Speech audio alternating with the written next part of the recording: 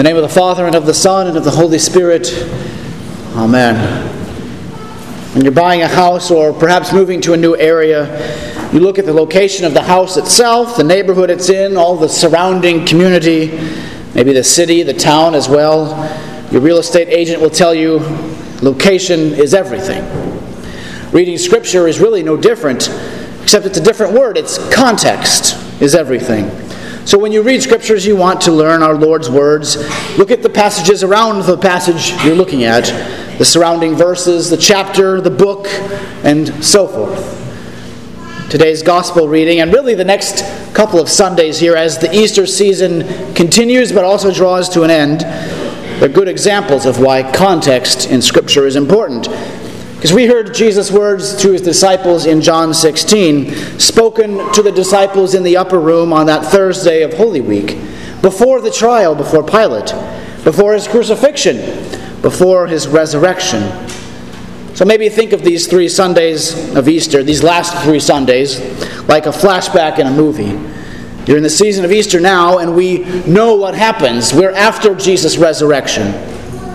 We know the end of the story.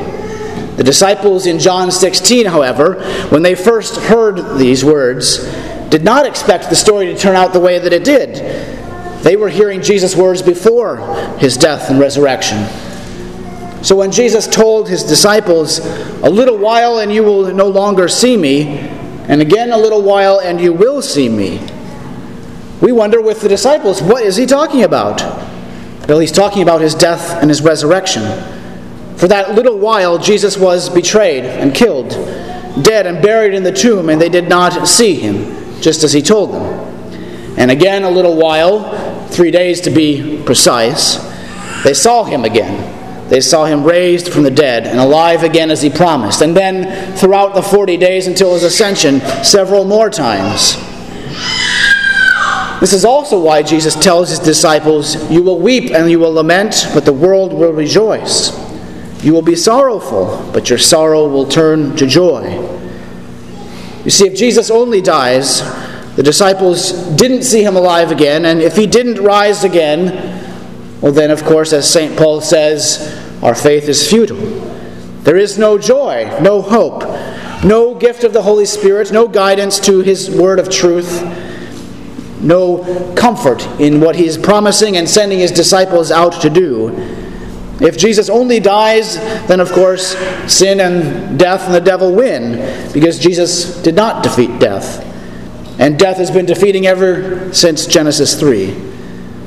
But Jesus, of course, as we know, does not only die. He lays down his life in order that he may take it up again. It's true, the disciples and the women wept at Jesus' death, while the world rejoiced that the Son of God was crucified and dead and buried. But it's also true that the disciples saw Jesus' hands and his side. They saw his feet. They saw the wounds. They heard his voice speaking. They saw him eat fish. They heard him say and declare, "Peace be with you." You see, the disciples' joy was not found by looking within themselves, but by looking without, outside of themselves, to Jesus and his dying and rising. You see, Easter does that. Easter turns sorrow into joy. And you think, well, that's great for them. What about us? They got to see this all happen.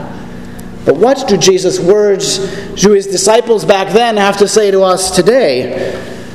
You will be sorrowful, Jesus told the disciples. And perhaps you think, now that part I can understand. That part hits home. There's plenty of sorrow to go around in this world, isn't there? Plenty of days where we simply don't feel joyful.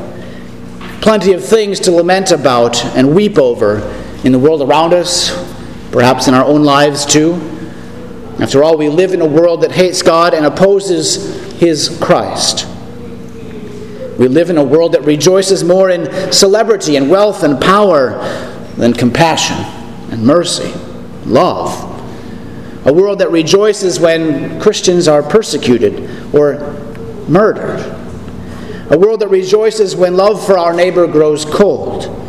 that rejoices when we look for joy within ourselves or in anything or anyone apart from Jesus crucified and risen.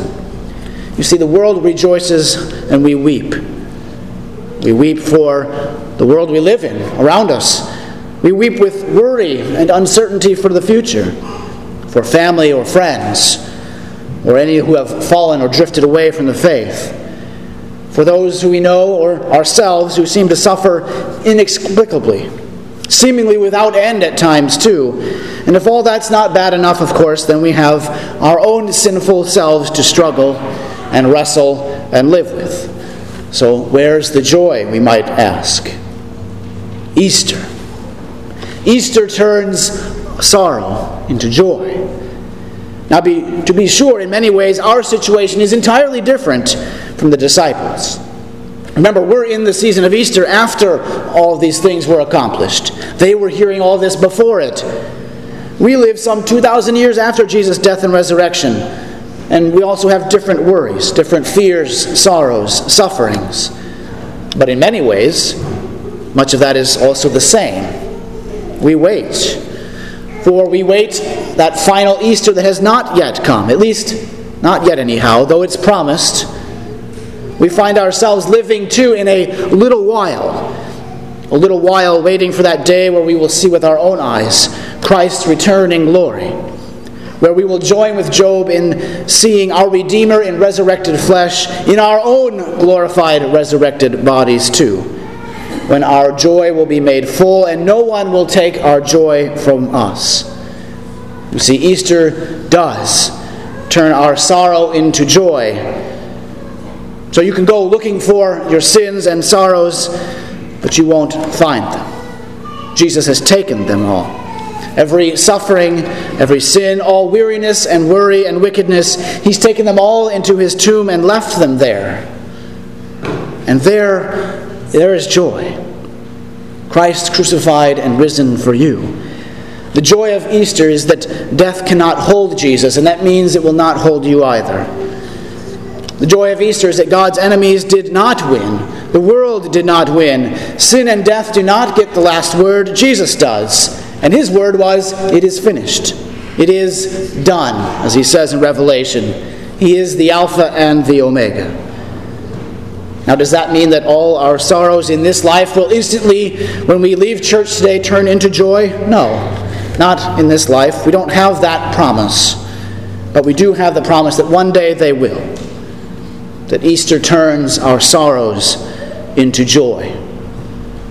The joy of Easter is the same, that Holy Spirit that the Lord sent to the apostles to strengthen and guide them in their calling, that He sends with you along your way in this life, to dwell with you, to be poured out upon you in water and word, to lead and guide you as He did the disciples through this life that is often full of suffering and sorrow, to point you to Jesus crucified and risen for you, and where true joy is found in Jesus' Easter for you. See, the joy of Easter is that the same Lord who was with His disciples on the night when He was betrayed and took bread and wine and gave it to them, saying, "This is my body, this is my blood." He also comes to you here this day with the same words, with the same body and blood, to forgive and to strengthen you, to heal and comfort you, to bring you healing in body and soul to life everlasting. See, today and always, Easter turns our sorrow into joy. In the name of the Father, and of the Son, and of the Holy Spirit. Amen.